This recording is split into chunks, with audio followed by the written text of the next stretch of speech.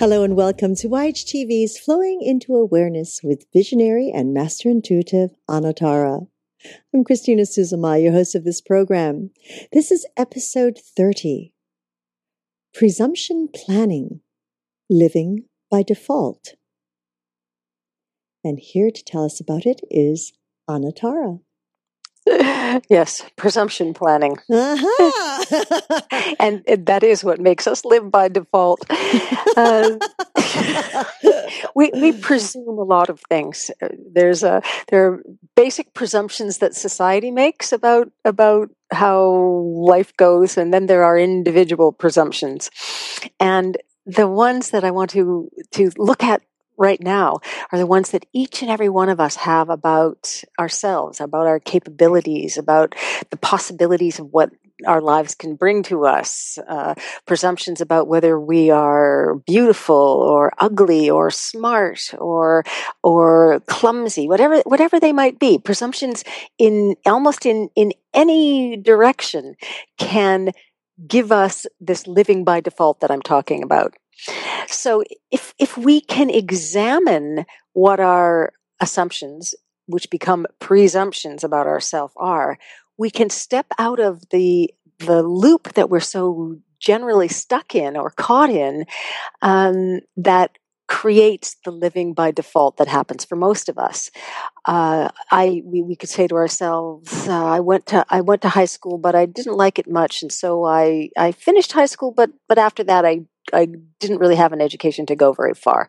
So we are presuming that because of that, there are other things in life that we think might require a greater education that we don't have, that we therefore can't do. Or we think to ourselves, since I didn't succeed very well in high school, I'm not a good learner. I can't really receive the things that I might like to in order to get ahead. So we then start to live a life that is really limited because of those default beliefs that we slip back into. So many of the things that we do to ourselves are done through a default belief, a default presumption of self, a default presumption of what others are expecting of us, which in general come from within us. So how do we change those presumptions about ourselves? How do we bring what we believe and feel and know our dreams to be in line with our planning?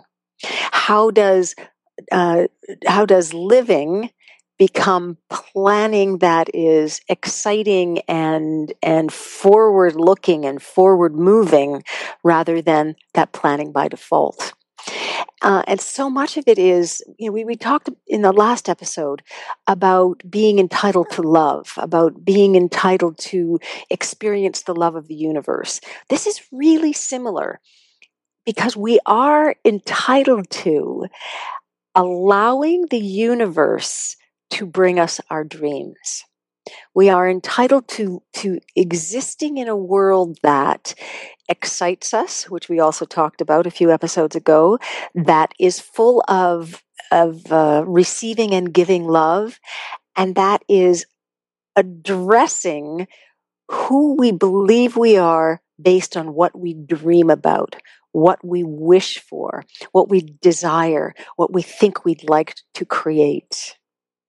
So when we start to look at what our dreams are, when we start to look at the things that excite us rather than the things we think we should be doing, when we start to live in a way that receives all of the love and benefits of everything around us, then we're no longer in that default pattern.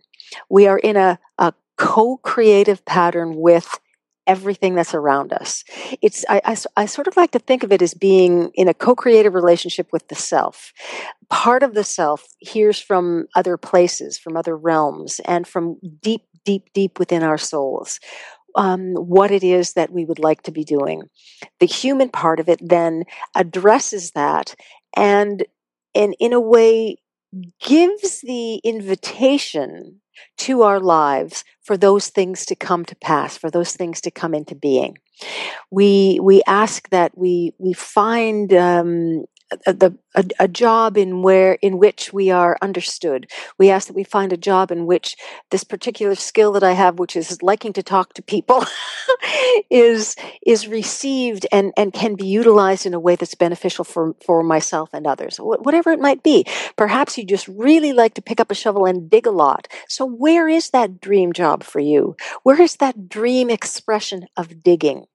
How would you like to make that happen, rather than believing that digging is just something that you happen to be good at, but that doesn't really mean anything to you?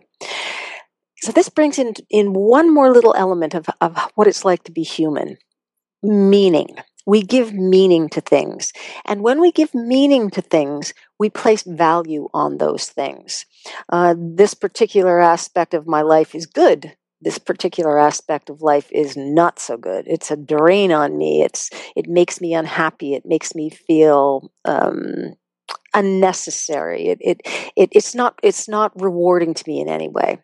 But there's this part over here, this digging, this dream part of digging that really inspires me, and I would love to bring that inspiration into the actual manifestation of taking steps in my life that use my skill at digging, but also make me happy and make other people happy, so that I'm not functioning because I've gotten to a certain place and that's all I can see.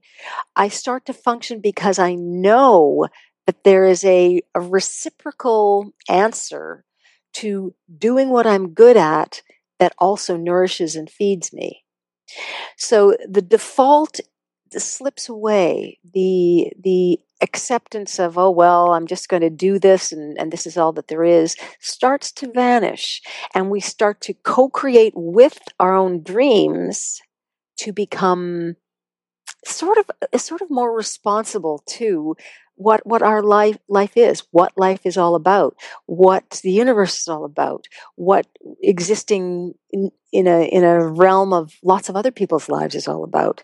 None of us needing to fall back into that default definition of ourselves, but instead taking steps to create a new kind of planning where our presumptions are different than they were. Our presumptions are bigger than they were. Our presumptions are easier because they feel like us. We're not falling back into something or being stuck in something. We're taking steps to move into what feels like the perfect reciprocity of love and life. Lovely. Very lovely, Anatara. Thank you. And as I hear you speak of this presumptions that we all have upon ourselves, I always think, because we run into it over and over again with individuals that we're working with, where a lot of those presumptions were built upon from childhood. And has been my experience and listening to so many individuals where they've been told over and over again, you will not be able to, you are not good enough to, you are, that big word, you are, which becomes I am. And I have known this with my own experience, which is, oh, I am always late, or I am, I'm not able to. And these are really powerful words that we take on as children. And what is very interesting that I've watched, where here are these individuals who are wanting to make the shift, who are wanting to make the change exactly the way you have spoken of it today. And the moment they do, those same individuals and voices come back and say the same things. What do you think you're doing? That's not for you. Yeah. Yeah. And so often is, sometimes I feel, Anatara, and many times, that we not only have to have the strength to shift, which is a huge awareness, but have the strength to step away from that environment until we're able to find the balance with that change. and then return to our environment. That's an ideal scenario. What you've just described, to be able to pull oneself out of that, so that you have the opportunity to see yourself in a different way, and to start to live with your new presumptions of self. And unfortunately, in my practice especially, I see that one of the biggest presumptions that we have, and you were really talking about this, is that we have to be wherever we're at. We have to make the shift and the change from exactly the situation that we're in. And it's a much bigger job from that place, because you are not only working with the parts of yourself that don't believe those things, but the reinforcement is continual, as you've just mentioned. So I also know that it's very difficult for many people to check out of whatever it is that they're in, or to change their lives in such a way that they can be completely separate from the things that constantly remind them of those old presumptions. So there are different ways to make it through.